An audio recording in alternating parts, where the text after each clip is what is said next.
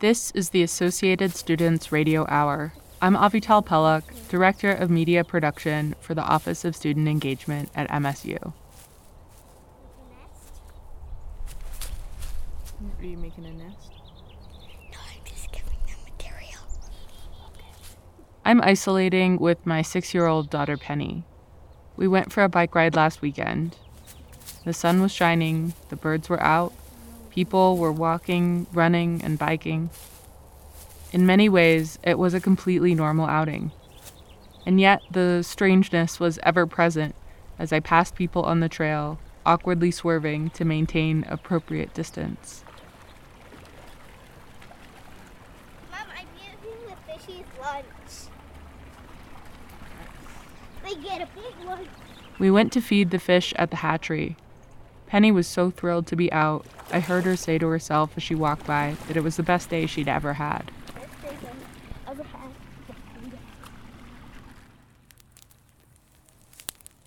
In the evening, we had our first backyard fire of the season.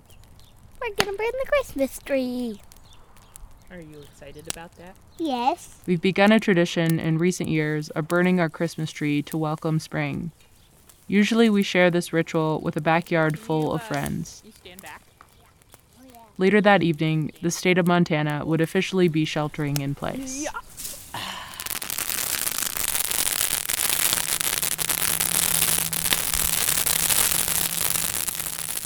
As social distancing measures extend toward the summer months, it is clear that coronavirus is not like an attacker to be fought and vanquished. It is a new reality that we have to adapt to over an extended period of time. For even when these more extreme mitigation measures subside, the return to business as usual will be gradual. Today, we'll be talking to Dr. Neha John Henderson about the human stress response and how it interacts with health and immunity. Neha is the director of the Stress, Adversity, Resilience, and Health Lab, whose research is focused on understanding how psychosocial experiences across the lifespan affect health and disease. Here's Neha. So my name is Neha John Henderson. I'm an assistant professor in the Department of Psychology at Montana State University. And my background, I started off my undergraduate career with a major in sociology. I was very interested in distribution of wealth and the implications for social class and how they might affect health. And so I remember I started off with that major, thinking that I was going to go into medical school. But my whole trajectory changed quite significantly when I was in one lecture with a sociology professor, and he started talking about the pathways through which poverty can affect health, but specifically focusing on psychological pathways. And so the psychological implications of poverty. And this wasn't his area of expertise, but he just kind of touched on it.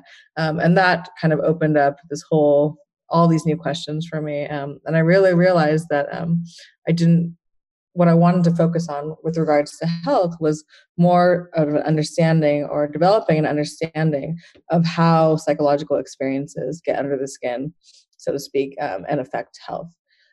So I graduated with a sociology degree and then decided I wanted to go into psychology for graduate research and graduate work. So I applied and went to UC Berkeley for my doctoral degree in psychology, and started off in a behavioral neuroscience lab where we were really working with rodent models to try to understand how the first couple of weeks of life, differences in maternal care can really change trajectories of health, including how the hormonal system works, how the brain develops and functions, and how ultimately these animals will respond behaviorally to stress that they experience later on. And so that I really liked the work, but then I decided that I wanted to use that model and to kind of apply it to humans and think about how experiences across the lifespan can affect health. And so I kind of teamed up with a couple different researchers in social psychology, developmental psychology, and really kind of created a program through which I started to consider how experiences and environments and relationships can predict health outcomes at different points in the life. And so after I graduated from Berkeley, I went to University of Pittsburgh and did a postdoctoral fellowship in cardiovascular behavioral medicine, during which I developed a lot more or acquired a lot more knowledge about the tools that I can use to really understand the biological pathways, the behavioral pathways, the immunological pathways through which these very social experiences and our outside, kind of our psychological environments can actually disrupt and change the way all of these systems work, how it can change our behaviors in ways that affect health. And that's largely the work that I'm doing now, continue to do at Montana State University in our lab, which we call the Stress, Adversity, Resilience, and Health Lab. So we're really interested in identifying pathways through which experiences that we've already had early on in our lives, but also experiences that we continue to have, change the way that we do everything in ways that can affect health. So things like the way that we sleep, what we eat, how we interact with others, how we respond to stress, and so on. And I think I would like to note that a primary focus of my research is not just about identifying risk, but really very much interested in identifying factors that allow people to thrive in spite of adversity or in spite of stress. So thinking about resilience a lot these days. Thank you for sharing your background with us. It's always really interesting for me to hear how a single lecture can change the course of somebody's academic career. And then before we go forward, could you please give us just a brief overview of what health psychology is? Yeah, so I think health psychology responded to a whole history of research that kind of led up to the emergence of health psychology. But what we've known for many years that behaviors that we engage in and lifestyle choices that we make can negatively affect our health, both our mental health and our physical health. So health psychology as a field tries to understand the factors that drive the choices that we make, right? Including choices that are going to positively and negatively affect our health. So as an area of research, I think health psychology is one of its greatest strengths is that we consider how biological, social, and psychological factors influence these choices in ways that over time can really have implications for health. Another important thing I think that I really like about health psychology is that we're not just interested in identifying risk. We are very much interested in the identification of the factors that allow individuals to thrive and to be healthy, but also to recover from illnesses or cope with difficult or challenging circumstances. And I think that that's really relevant to us right now as we are in a pretty stressful circumstance. So my next question is going to be that, psychologists have found that the number of in-person social interactions a person has throughout the day is one of the strongest lifestyle predictors of longevity. But in the interest of public health right now, we're rightfully being asked to avoid all such interaction to slow the spread of the virus. So what can health psychology tell us about those best resilient strategies for mitigating the effects of social distancing? Yeah, I think we have, as a field, we have a lot to offer as far as suggestions and resources that would likely help individuals kind of manage this difficult situation, right? So I think, first of all, one of the things that I often talk about in my health psychology course is the importance of perspective, right? And so I think, just to begin with, it's really important to remember that this is a temporary situation, hopefully, and that it's needed so that we can eventually go back to the way that we, are used to kind of living our daily lives, and that we can go back to enjoying our social relationships and our communities. So first of all, just kind of thinking about perspective and remembering kind of the motivation for this circumstance, right? Second, I think that health psychology has the most insight to offer with regards to how we can manage the stress that we as individuals are likely feeling.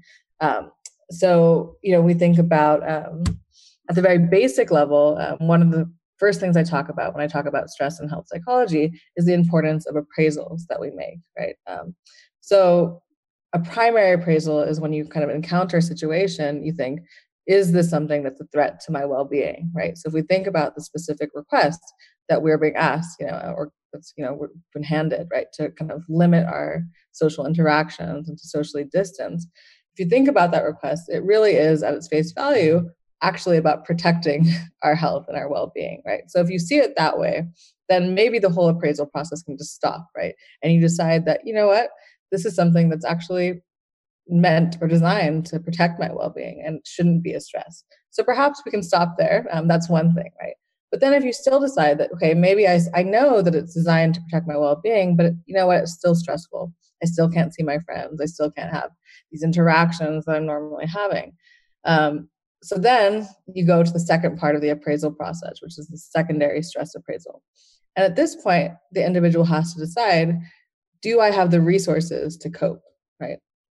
So this is, I think, is when we can really mitigate the damage of stress using some kind of basic health psychology principles. So, yes, it's a stressful situation, and it is. I do feel like it's negatively affecting my well-being. But what are the resources that I have that are available to me that I can use to manage the stress? So, while we are limited what we can do because of the socially distancing, you can call your friends and family. We can have, these virtual interactions. We can reach out to people that, maybe you actually normally don't have regular contact with, right? Because you're at home more often. There are also so many resources available online, new kind of support communities. And so I think we can, try to utilize the resources that are available to us to cope with this hopefully temporary, experience. But also to perhaps develop new resources and new communities within our limited kind of context. And then finally, I think there's also some really good work in health psychology indicating that, of course, some of my own work, highlights what you're talking about, right? That the more positive social interactions you have, that kind of tends to predict longevity and better health outcomes, right? But there's also some really great work showing that sometimes what matters the most is your perception of those interactions and your perceived satisfaction with the social support that you're getting, right? So based on this work, even if you can't see your friends and family and you can't partake in your normal kind of face-to-face interactions, we can really shift our focus to thinking about and appreciating the social connections that we can have. And improving the relationships that we do have access to, even if they are virtually at the moment, right? And also thinking about, we often, we tend to focus on kind of the more negative components of our experience when something goes wrong. But I guarantee if everyone really sat down and thought about it, there is some kind of small, like, bright spot, right? There's maybe your friends are reaching out to you, checking on you. There's some social support that you're getting. And we should try to appreciate those, little pieces, right? The social support that we have that is available to us. And I think that that's really important. And so another challenge with these prevention measures is that they require us to quickly change a lot of very automatic and habitual behaviors, even like shaking hands and touching faces. And I know that's something that health psychology touches on, or behavioral health touches on, is getting people to change these very habitual behaviors. Are there any effective strategies that you know of for getting people to successfully make these changes? So we do talk a lot about that in health psychology, right? Health behavior change. But I think, that's in the context of, kind of more enduring situations, right? So I think that this is really tough. And I think, probably that the easiest way to do this is just to make it almost as impossible as you can to engage in those behaviors, right? Just because we as humans are such social creatures. And these are things that we're taught from a very young age, that these are the social norms, right? That when you see someone, you make eye contact and you reach out and perhaps shake their hand, or these are appropriate behaviors, right? And these are part of what we do as humans. So I think, because again, this is just a special circumstance and temporary, that's why it's easier just to kind of stay at home, right? And when you can, and also to remember, I think that it's not a forever change in our world, and we'll all be okay eventually, and we can all resume our normal social behaviors.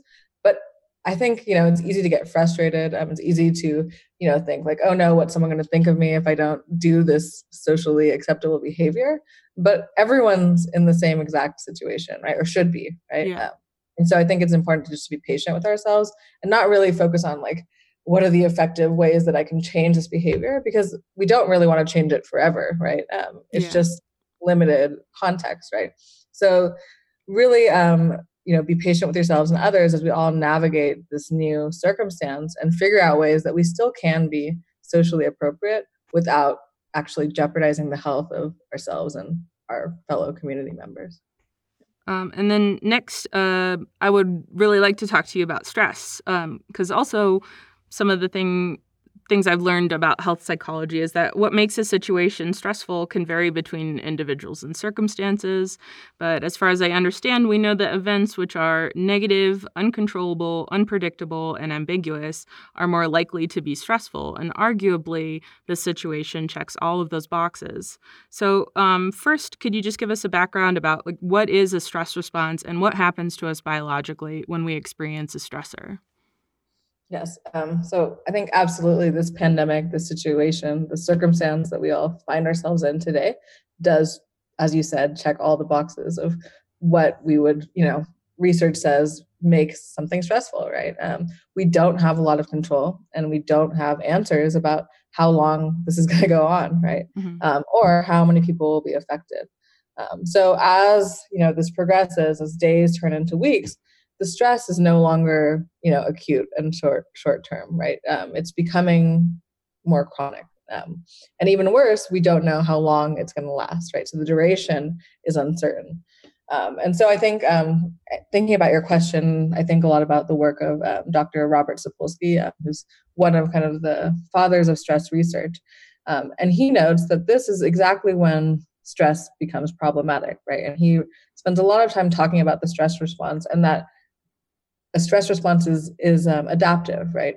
In these acute short-term situations. And he kind of grounds everything in thinking about, animals in the wild, right? And so if you think about a zebra running for their life from a predator, they turn on the stress response, right? They kick into high gear and all systems are going, right? Particularly the sympathetic nervous system is really what's going to kick into high gear. And what that sympathetic nervous system does when it activates is that it mobilizes all of the resources that the zebra has to allow it to go as fast as it possibly can to save its life. And of course, this makes sense, right? Because the zebra wants to live, right? And in order to be successful in running as fast as it can, it has to use all of its energy, all of its resources to get its muscles moving and heart racing, blood pressure going. And to do that, because it's energy costly, the zebra shuts down everything else, right? So anything to do with growth, anything to do with digestion, reproductive system, and also the immune system, all of these processes are really shut down temporarily so the zebra can focus on running as fast as it can. So how the zebra ultimately is either successful, it either survives or it dies. And once that stress is over, they're no longer being chased, the stress response is now shut off, right? And everything returns to normal, back to homeostasis. And the zebra is not going to stand around ruminating about the next time this is going to happen, right? It's just done with it, right? It survived and it goes back to its regular life. And it's not sitting around anticipating the next kind of stressful event, right? And that's really what distinguishes the stress response in humans and animals, right? So if you think about us and you go back to this question of the stress response, during this pandemic, to varying degrees, I think we are all experiencing an ongoing stress response, right? Yes. Meaning that all of those important systems that I just talked about, like the reproductive system, the growth system, digestion, and immune system, are all going to be compromised over time if we don't have a release, if we allow ourselves to be kind of chronically consumed by the stress of this pandemic. So if you think about it that way, the stress response, if it's enduring, if it's chronic, if it never lets go, there are profound implications for our health and well-being. And what does research tell us are the effects of chronic stress that we know from other situations? So I think the negative effects are far-reaching. So at a very basic level, the stress response is using up your energy, right? So if you are a person who's having, over this month or however long it's going to be, an exaggerated stress response for a large portion of every day, it's almost like you are a zebra running for its life, except you're really just sitting at home with no immediate threat looming in your future, right? So this is not useful. And so you think about the consequences at the physiological level, this is really taxing on all of your biological systems. So if you think about kind of an analogy that I use sometimes in my health psychology course, if you think about your blood vessels as being a water hose, right? If you have a water hose and you're using it all of the time, and not only are you using it, but you've turned it up really, really high, right? So the water pressure is going, the pressure is very high as well. So over time, this is going to damage the hose, right? It's going to have a lot of wear and tear. So in a similar manner, if your blood pressure is constantly elevated, as it is typically when you're experiencing the stress response, this is placing a lot of wear and tear on your whole cardiovascular system. So going back to the zebra example, if you're chronically stressed, now all of a sudden the function of your digestive, reproductive, and immune system, all of these things are really kind of, the brake is on them, right? They're being suppressed. So this obviously over time has implications for a wide range of diseases, including things like fertility issues and digestive disorders, but also, the immune system, right? So vulnerability to infections. And so this last point is particularly relevant for the current situation, because if your immune system is compromised as a result of ongoing stress response, you are actually going to be more vulnerable to infection, to infectious diseases that your immune system typically would fight against and protect you from. Yeah, and then like you had mentioned earlier, that stress response, it is important in registering something as a threat. So like a certain amount of stress would probably make us more likely to comply to social distancing measures, to take things seriously, not to put other people at risk and ourselves at risk. So how do we maintain this a vigilance about the situation while minimizing that negative effect of chronic and repeated stress?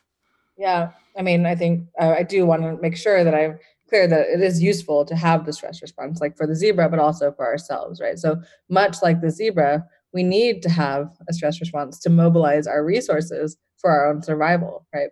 Mhm. So for the zebra, this means having enough energy to move as quickly as possible.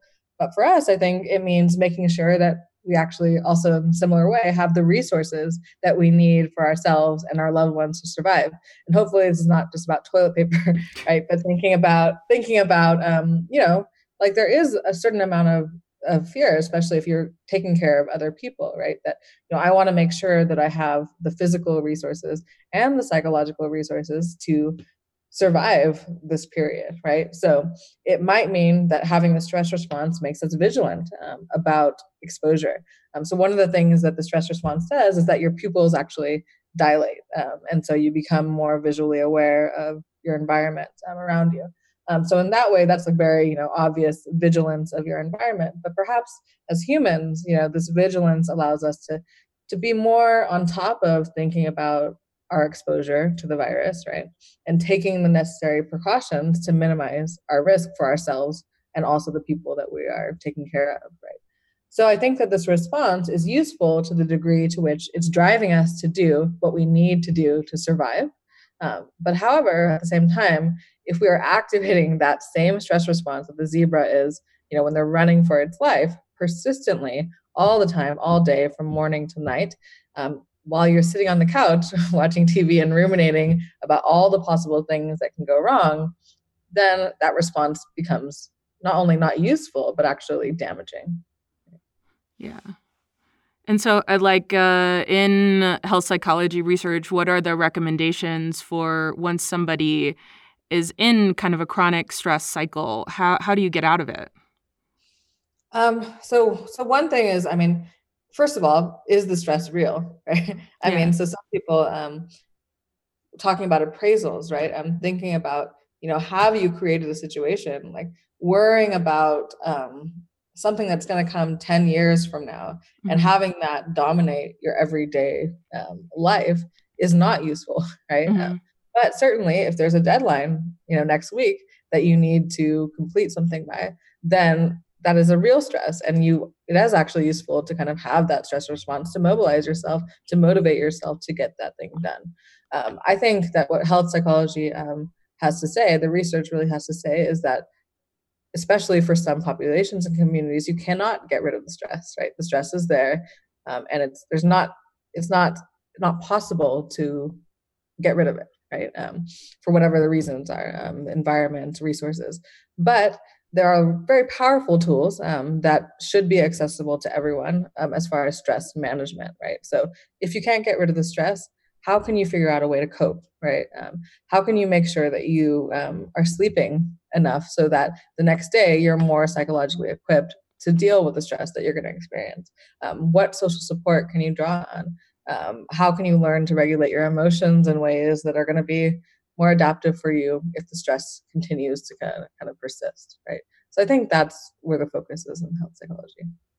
Not so much about getting rid of the stress, which we rely on. Hopefully there's going to be changes in public policy, in public health, changes in healthcare, access and stuff like that. But if those things don't happen, we as psychologists have a lot of tools that we know and resources that people can use to figure out how to cope effectively. Yeah. And like you just mentioned, this situation is going to be more stressful for some individuals rather than other individuals. How is the pandemic exposing health disparities between socioeconomic classes? Yeah, I think at multiple levels that this pandemic, one of the things it's doing is exposing inequality across, when you think about resources and access to resources and quality of resources. And so I think it's unfortunate because as I talk about a lot in my health psychology class, one of the strongest predictors of health outcomes is socioeconomic status, right? So overall, we see that people who come from low socioeconomic status tend to have worse health outcomes across the board, really, with mental health and physical health. And a lot of the work, a lot of the research really highlights that, yes, this is about differences in objective resources. Having less money, having less education, having less money, you have what you can consume, what you can buy to eat changes. You have less time to prepare good, healthful meals. You are worrying about how you're going to make ends meet, providing a roof over your head. Your education, if it's lower, you're limited as far as what jobs you can get, so your income becomes further limited. But also access to healthcare, right? We know that SES is a good predictor of, we don't have universal healthcare in America, so a lot of people do not have access to healthcare to begin with, right? So they wait until their health is, it's an emergency and then go emergency care. So there's not a lot of preventive medicine, especially for people from low SES backgrounds. So I think what this pandemic is doing is, first of all, really bringing to light that things like social distancing or the privilege of being able to stay at home and work is not so much available to low SES or low socioeconomic status populations, right? If they're relying on a check, if they're working in jobs that are essential, and they need that money to get by, they're there, right? I mean, they can't work from home, right? Also, kind of other services where people are relying on individuals to come work in their homes. Now, because of social distancing, those jobs are also limited as well, right? And so how are they going to get by? And then if they get sick, what's going to happen then, right? And so there's differences as far as, objectively thinking about the money coming in, the privilege of staying home, whether or not they're going to actually go see a doctor or have access to get a test if they need it. But then also the stress, right? I mean, so you kind of mentioned before, like one of the biggest predictors of what's stressful is uncertainty, unpredictability, and lack of control, right? Some things, I don't know what's going to happen, right? And that's stressful for everyone, but it's really stressful if, you're worried about how you're going to put food on the table tomorrow, right? And you're not sure if you're going to have a job next month, right? So I think that the low socioeconomic status populations are going to get hit from pretty much every angle. And we're going to see a lot of data, I think, at the end of this showing that they were hit the hardest for these reasons. Yeah. And so you're affiliated with the Center for American Indian and Rural Health Equity here at MSU. Does the pandemic present unique challenges to Native and rural communities compared to urban centers? And what can we be doing right now to better prepare these communities for the potential impact of coronavirus? I think it certainly presents unique challenges to rural communities, and particularly American Indian communities. If we think about, in the state of Montana, particularly, access to healthcare is always limited for these communities, just generally, by virtue of their geographic, location, and relative isolation. And oftentimes, in regular circumstances, these community members have to travel great distances just to get access to healthcare, if they even have access to healthcare, right? And they're also less likely to have access to testing, right, on the reservation. And that's really important when we think about containing the spread of the virus. Unfortunately, as a psychologist, again, kind of getting back to the point I made before, I think to really make a difference for these communities, there has to be shifts in the healthcare system, public health, public policy, and these resources should be made available all the time, but particularly in situations like this. And so I think the most important thing we can do is to make sure that these communities are getting the information that everyone else is getting, which sometimes, internet access, access to technology is also limited in these places. So getting information that they can then use to make the right decisions that are going to limit their risk is really important. And then, of course, anything that we can do to bring actual, objective, tangible resources to the reservations, including more healthcare providers and infrastructure for testing. All of those things would be the most beneficial. And in your opinion, what are some lines of research or research questions that will be important for health psychologists to investigate as this situation unfolds? I think that there's a lot of questions that are going to come up, and this field is really, I think, ultimately, health psychology is going to be very involved in trying to understand the long-term consequences of a situation like this. But I think overall, from this unfortunate, rather stressful situation, we can learn a lot about how we can better handle a situation like this if something similar happens again.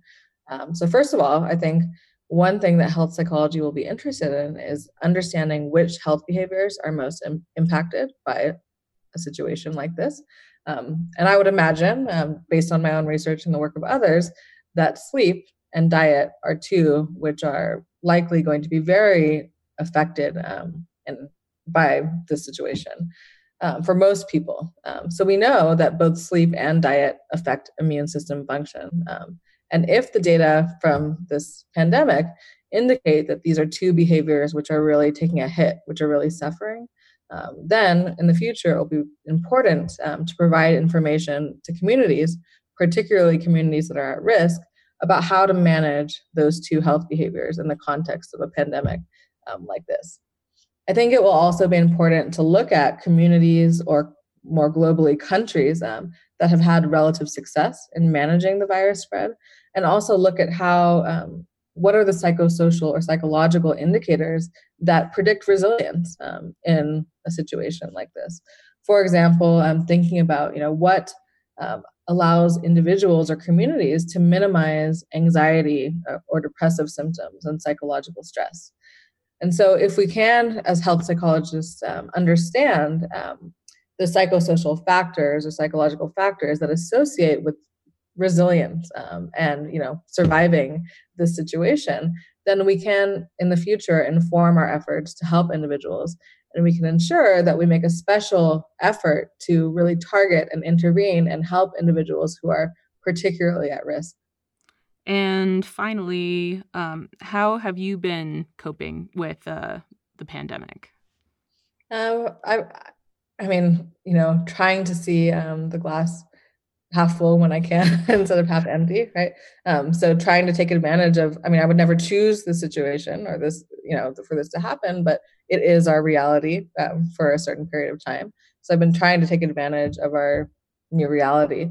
And so being at home means that I have more time to, try new recipes and cook and read and watch movies that I've been meaning to watch for a while. And I think most importantly, spend extra time with my family, which does include primarily my kids and my husband. But I also feel like I've I've had more opportunity to really focus on strengthening relationships that I normally don't focus on as much. So including, family and friends that are in other countries. And it's really helpful to reach out to them and to hear about how they're navigating the circumstances, but also just at the end of this, I think I'll have better relationships with them, right? So forging these new relationships and just kind of constantly reminding myself to, think about what I teach in health psychology, right? Which is that most things are temporary, right? And that a lot of it is perspective. A lot of it is, figuring out what is a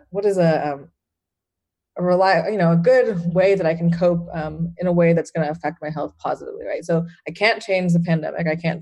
I'm not working on that level, but I do have control of my individual responses to the stress. And I do know a little bit about, things that have been shown to be good for health, right? Coping strategies that work.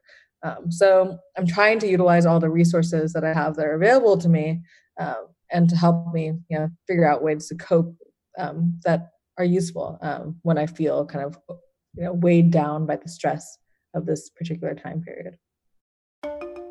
Dr. Neha John Henderson is an assistant professor in the psychology department and the director of the Stress, Adversity, Resilience, and Health Lab. If you want to find out more about her research, I will post a link to her lab in the episode notes. I have some more interviews lined up, but if there is a researcher on campus you would like me to talk to, or if you have any suggestions for the show, you can email me at asmsumedia@montana.edu. Later this week, we will be interviewing the ASMSU presidential and vice presidential candidates.